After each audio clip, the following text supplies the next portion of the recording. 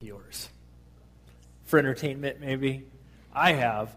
And every time I see them, I go, yeah, right. Like these guys are really doing something.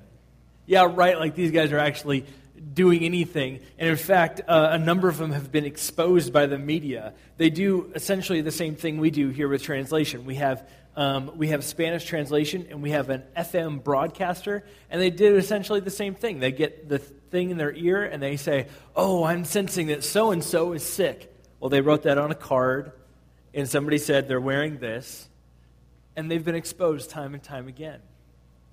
I think this, more than anything else, in our recent time, has hurt the church's belief, the church's own belief, that God still acts and moves in this world today, that God still supernaturally acts in and among his people.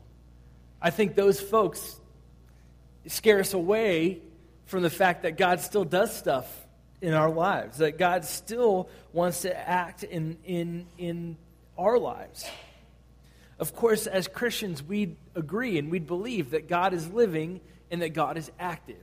That God is living and that God is active, and that God still heals today, God still speaks today, and God still performs miracles today. As Christians, we'd all say that.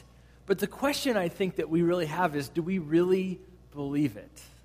Do we really believe that God still does all of this stuff today, that God still acts in our world today?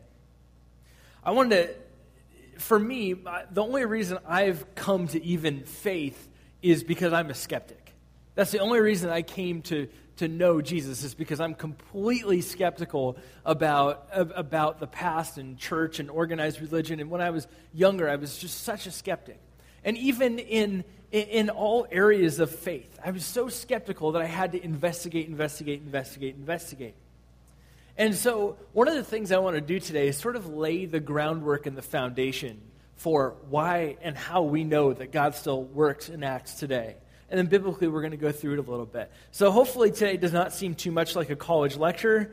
Malcolm, you might appreciate that. But what we're going to do today is we're going to talk a little bit about philosophy, a little bit about the Bible, and we're going to talk about why we know that God still moves today and how important that is, that God's power is available to the church.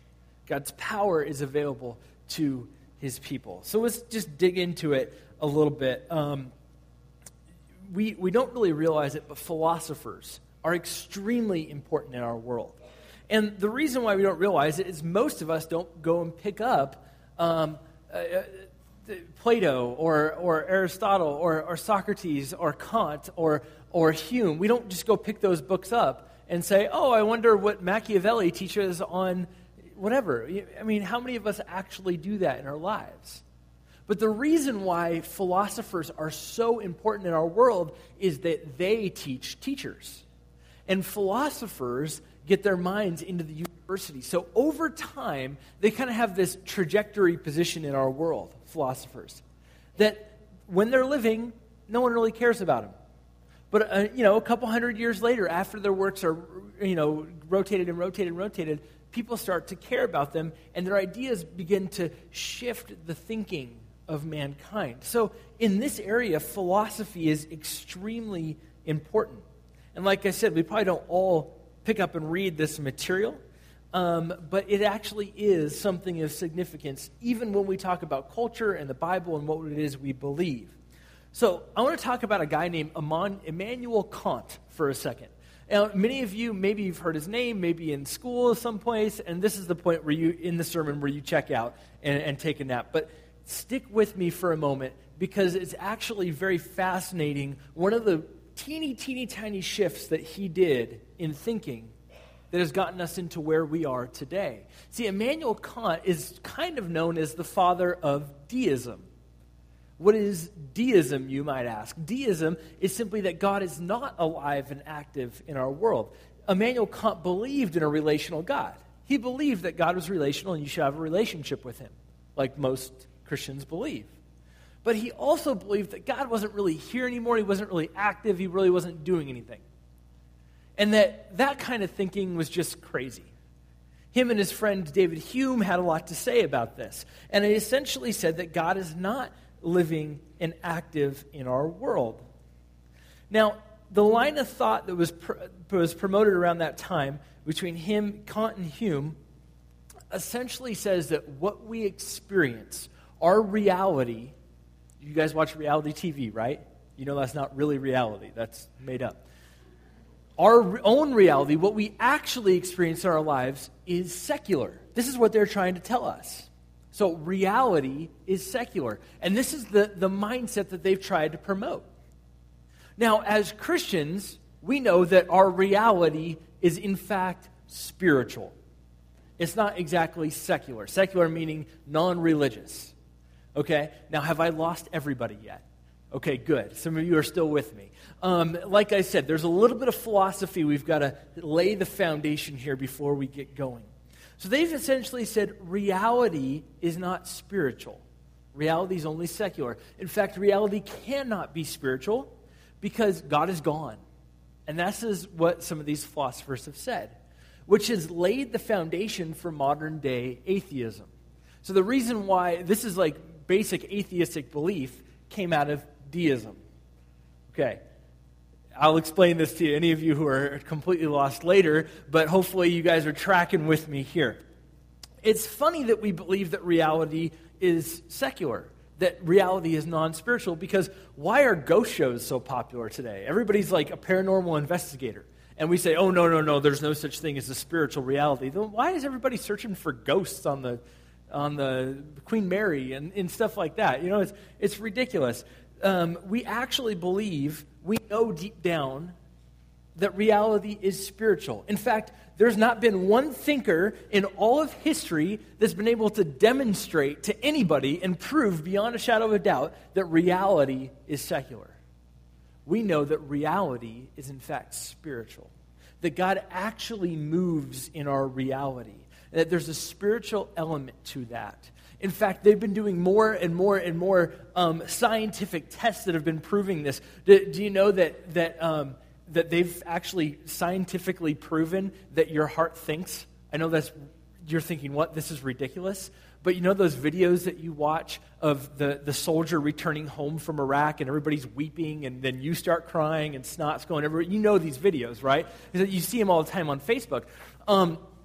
So they've been showing these videos to people, and they're measuring waves from the brain and from the heart, and they know that the heart sends out a signal before the brain does. And in fact, if you're in a room with this type of person, then you if you're not even watching the video, then you start crying too because you see their reaction. And they said there's something spiritual happening here, and we don't even know what's going on.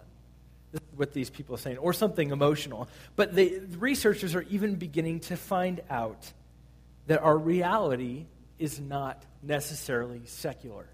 Reality is not unspiritual. Reality actually is spiritual.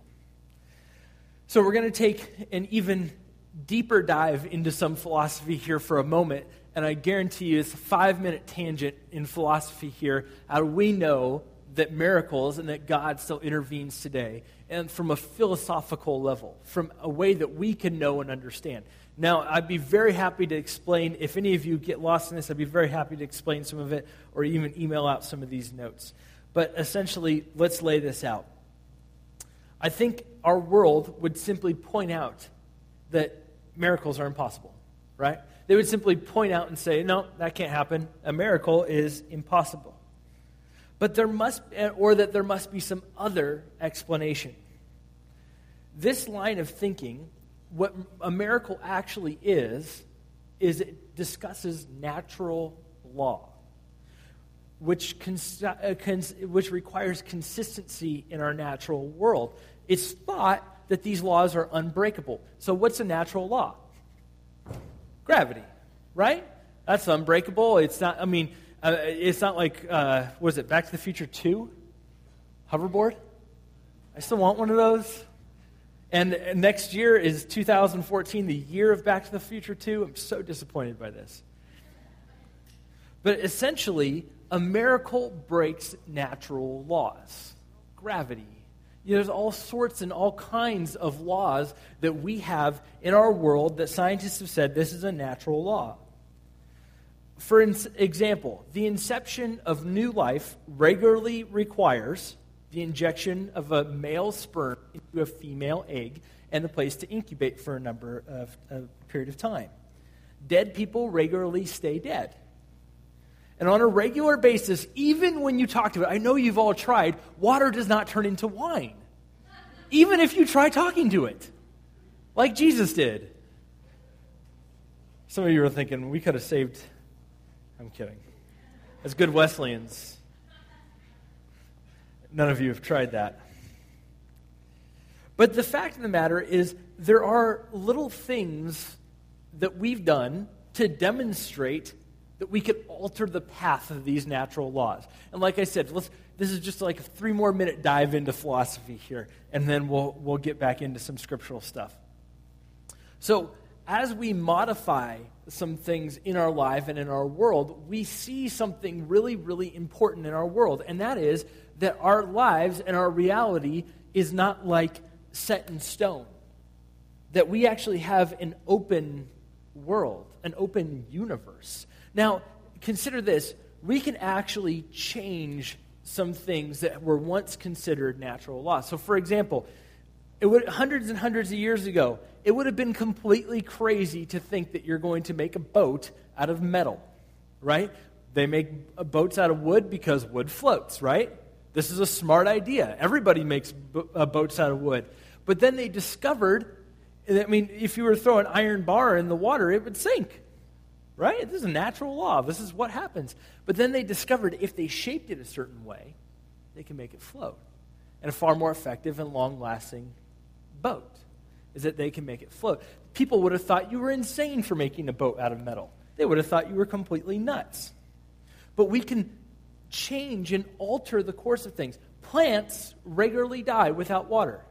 But if we water them, then they change. Food has a rate of decay. It goes bad. Have you ever, my wife and I, we go to the grocery store all the time. We leave it on the counter of one bag on the counter on accident, and then we come back and we go, oh, we got to throw that all away. But if you put it in a refrigerator, it lasts, right? Now, I know that this all seems real basic and just real basic in thought. So the question of the possibility of intervention comes up. So if we could intervene in the most simple events, if we could intervene in the most simplest of things, then the possibility of God intervening in our lives is there because simply for the fact that we can intervene, that we don't have a closed world. We don't have a closed system. So going back on our philosophical tangent here, 1, God is alive and living and active, and we understand that reality is in fact spiritual. Reality is not secular. These guys like Kant and Hume, although very, very smart philosophers, in my opinion, were wrong. That we can demonstrate that reality is in fact spiritual. And if we can demonstrate that and intervention is possible, then that means God can swoop right in and perform a miracle. And we saw it happen over and over and over again in Scripture. So, like I said, let me just conclude it with this. Many people who argue against the existence of the miraculous will also argue that our physical world came from nothing. So let me say that again. Many people who argue against miracles, who argue against God's intervention, against the miraculous, also argue that our world came from nothing. So they argue against miracles, and they argue that something came from nothing. Does that make sense to you? It does not make sense to me. In my opinion, that's a miracle, that our world came from nothing. So the miraculous events are possible. Okay, we're done with philosophy. You could just consider that. All right, those of you who really needed that, you've got it. Flip with me to John 14. We're going to dig through the Bible a little bit this morning. John 14, Jesus comforts his disciples. Do not let your hearts be troubled. You believe in God, believe also in me. My Father's house has many rooms. If that were not so, I would have told you that if that were not so, would I have told you that I'm going to prepare a place for you? And if I go and prepare a place for you, I will come back and take you with me, so you'll know where I am. You know the way to the place that I'm going. So right here, Jesus has to talk to his disciples. And he has to tell them some things like, hey, guess what? I'm always going to be with you. And the reason why he's got to tell them that is that just moments ago, he told them he would die and rise again. And they were all depressed. They were all sad. They couldn't handle that. And Jesus said, hey, I'm always going to be with you. And in fact, I'm preparing a glorious place, an eternal work for you in heaven. I'm preparing this place for you. Thomas said to him, Lord, we don't know where you are going, so how can we know the way? Jesus answered, I am the way, the truth, and the life. No one comes to the Father except through me. If you really know me, you will know my Father as well. From now on, you do know him and have seen him. So Jesus is saying, I and the Father are one. He says this all through the book of John to show his divinity. Philip said, Lord, show us the Father, and that will be enough for us. I love that phrase. Because at one time as I was studying and researching and trying to figure out, like I said, I came to Jesus through skepticism, through being a skeptic in even our natural world, and it was just skeptical. And I love this phrase that Philip says to Jesus. He says, show us the Father, and that will be enough. And one time in my life, I really feel like God said, Dave, when will it be enough for you that I'm real? When will it be enough? What other book do you have to read? What other person do you have to get inquisitive with? When will it be enough that I have lived in this world and that I live even now? When will it be enough? Verse 9, Jesus answered, don't you know me, Philip? And after I've been among you such a long time, anyone who has seen me has seen the Father. How can you say, show us the Father? Don't you believe that I am in the Father and the Father is in me? The words I say to you, I do not say in my own authority. Rather, it is the Father living in me who is doing his work. Believe me when I say that I am in the Father and the Father is in me. Or at least believe on the evidence of the works themselves. And this is where it gets really interesting. Very truly, I tell you, whoever believes in me will do the works I've been doing. And they will even do greater things than these because I am going to the Father. And I'll do whatever you ask for in my name so that my Father may be glorified in the Son. You may ask me for anything in my name, and I will do it. Now, let me talk about that phrase for a second. You may ask me anything in my name, and I'll do it. Now, some of the things we ask for God are not good for us.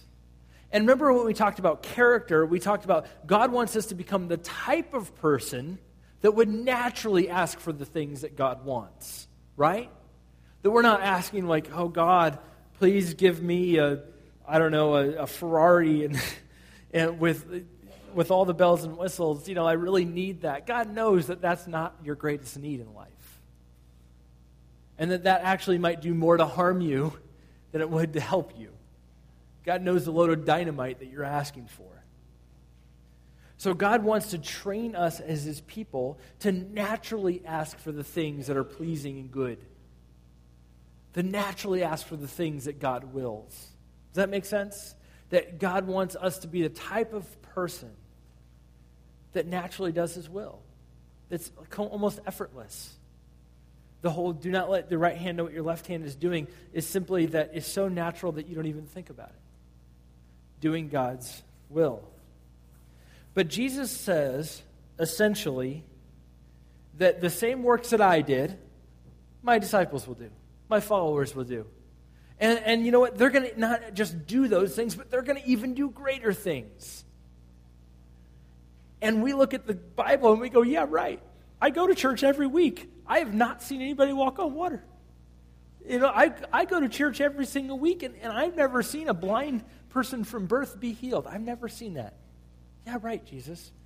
Well, here's some of the things that Jesus did, and let's start digging through this some more.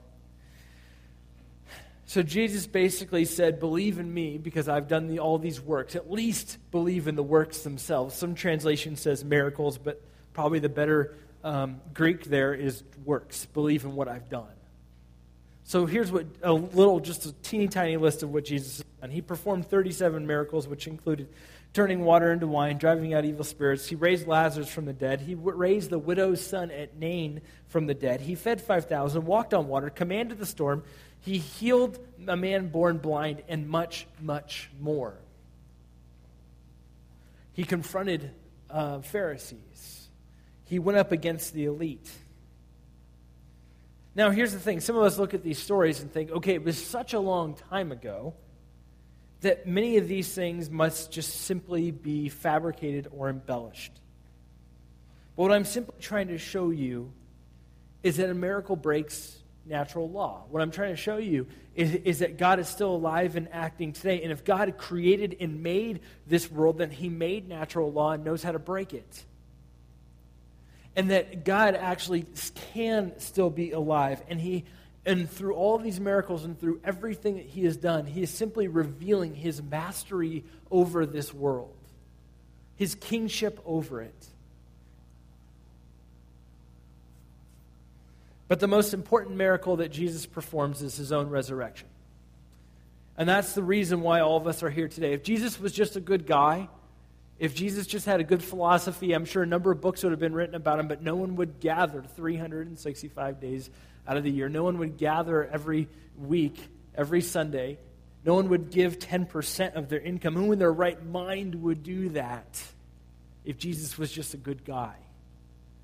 Well, we actually know that Jesus raised from the dead, and we can know that Jesus raised from the dead. A lot of people want to tell us, people in academia who have bought into this whole sense that reality is only secular, want to be able to tell us that you can't prove that Jesus rose from the dead. But you know what? I'm bold enough to say I think we can prove that Jesus rose from the dead. And that is the most important thing. So simply by this fact, Jesus died. His disciples were completely downcast. Some of them, like Peter, Jesus said, go ahead and go back to Galilee. I'll meet you there. But then Peter didn't just go back to Galilee and hang out. Where did Jesus find Peter? In a boat, fishing, his old profession. Essentially saying, I don't necessarily trust that Jesus is going to come back and take care of me. Let me go cast my net out and try and catch some fish here and provide for myself. Jesus found Peter fishing. The disciples deserted Jesus. Jesus died. They thought it was over. But when he raised from the dead, it took 11, Judas went and hung himself, but it took 11 guys who were with Jesus that saw him. They gave the rest of their lives to doing the miraculous, to spreading this good news all throughout the earth, and the church began to sprout up and grow. And amidst persecution, massive persecution, miracles were worked. Like there's this guy named Saul who was breathing out murderous threats against the church, against these people who claimed to follow Jesus. And Jesus came down and spoke to him. And then this one-time murderer, this one-time persecutor turned into a preacher. And he started preaching the gospel. Now, that just doesn't happen, folks. That just doesn't happen in our lives. That would just be too crazy. But why would these guys, hide the body? So we know physically, and not just physically, but we know based on historical fact and historical documents that Jesus did, in fact, live, and that Jesus did, in fact, get crucified, and that he was put in a grave. And we also know through those same historical documents that there was no body found there after the third day. You could go and see Buddha's body. He died of bad pork. I just don't understand it, by the way. How can you follow? The guy died of bad pork. I mean, come on. Anyways, that's my own personal bent. But you could go see Muhammad's tomb. Even though he supposedly ascended to heaven, you could go see his tomb, where his body is laid. You can go see the other world religious leaders, their tombs. But you walk into Jesus' tomb and you turn around, there's a little placard that says, he's not here, he's risen. And we think, how in the world can this be? Well, these 11 guys, would they just take it as far as to lose their whole lives for this lie? No, they wouldn't. And these guys, plus the rest of the church that had seen Jesus, the 500 that have witnessed Jesus, basically gave their own lives so that people would hear this message. And 2,000 years later, this constantly has survived and gone bigger and bigger and bigger because people have come to see and know that this man named Jesus actually did raise from the dead. But I think that the difficulty in believing in the miraculous is simply that if you believe in it, if you believe that God can still work miracles today, then you're responsible for it. If you believe it, you're responsible for it. And that's terrible. No one wants to be responsible for anything in our lives, right? Your boss goes out and throws out a new assignment, and everybody's like, yeah, I don't want to do that. Because we don't want to be responsible for it. But if we're responsible for the fact that Jesus rose from the dead, so what do? We tell others about it. We're responsible for the fact that God can still work miracles today. And so what do? When we see somebody sick, we pray for them. And we boldly pray, God, we want you to heal this person. Not for our own notoriety or fame, but simply so that your grace can be shown in a physical, tangible way. I love what Paul says to his listeners in Greece. One of the things he says in Acts 26:8, he says, why should any of you consider it incredible that God raises the dead? Why should any of you consider that incredible? Paul's like, these things have become common to me. Why are you considering that incredible? Look at these people. I like to think that, and I don't know this for sure, but I think he's referring to the early church. Look at these people. They're working with the dead they're working with the sick and the dying because they don't fear death. They work with people and they pray over people because they're not scared.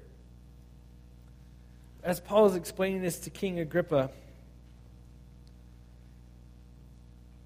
you think of all the different people that have died with this message, that Jesus actually rose from the dead.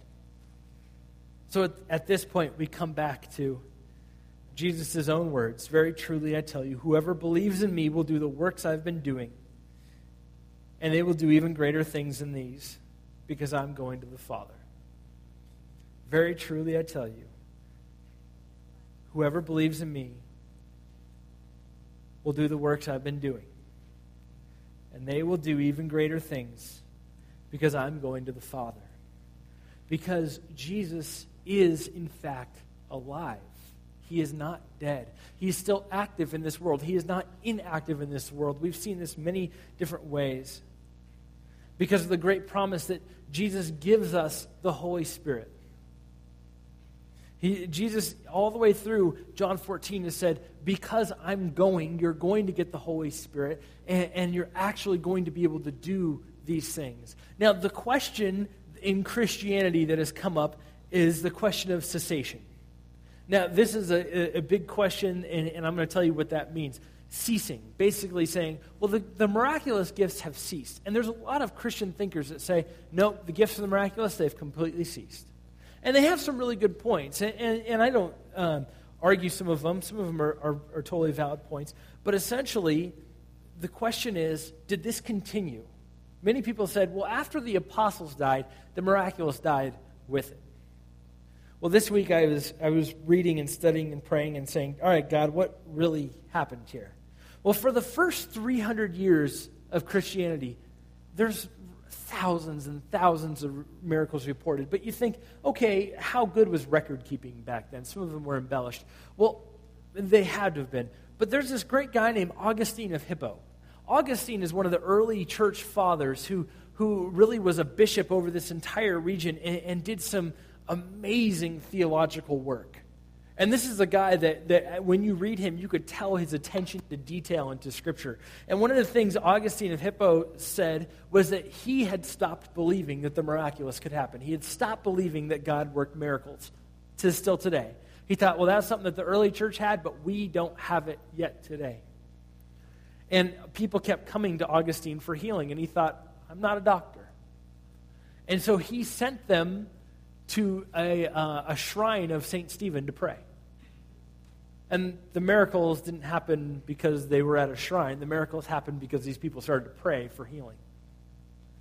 And Augustine records that in the 2 years since they had been keeping records at Hippo, that over 70 miracles had been verified, that they actually went through and took the painstaking details to find witnesses and to verify these miracles. St. Patrick, we all celebrate St. Patrick's Day, right, on March 17th. We wonder, why in the world is this guy so important? Because he essentially died in around 425, or he was born in 345 AD and died in like 450 AD. So why is this guy still relevant? Well, he felt this call from God. He actually felt a voice talking to him saying, go get on a ship. And he went and got on this ship. And as he was going over to Ireland from England, he heard God tell him that I want you to convert all these Druid people.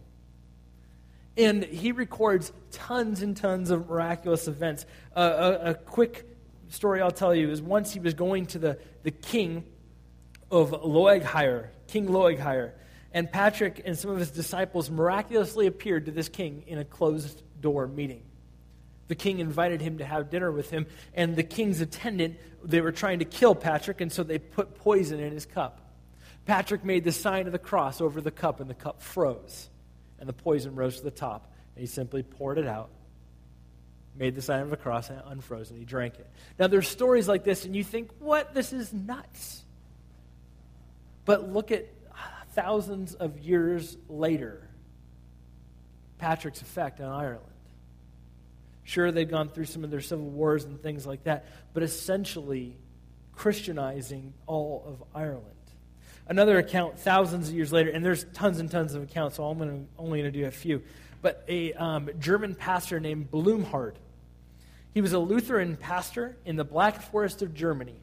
Most of the accounts of his life are completely boring, totally boring. Now, they say that as he preached, his messages were so boring that people routinely fell asleep. Like the entire church slept through his sermons. I'm so glad we've progressed further than this guy. But they would say that the whole church would just sleep through all of his sermons. And one day, this woman who was bleeding from her chest and streaking and doing weird things, because there was a lot of black magic happening in the Black Forest, invited him over to his house and said, I don't want to be bleeding anymore. Pastor Blumhardt went to this house, and many people gathered around the house. And he thought, oh my, I don't know what to do with this many people gathering around. He did not even like an audience. He was not very personable. He was a very boring person, like I said. And he had no idea what to say. And his journal records that he simply said, why don't you ask God for forgiveness of your sins and pray for healing? He didn't even pray for her. And instantly, it was the whole town recorded that she was healed.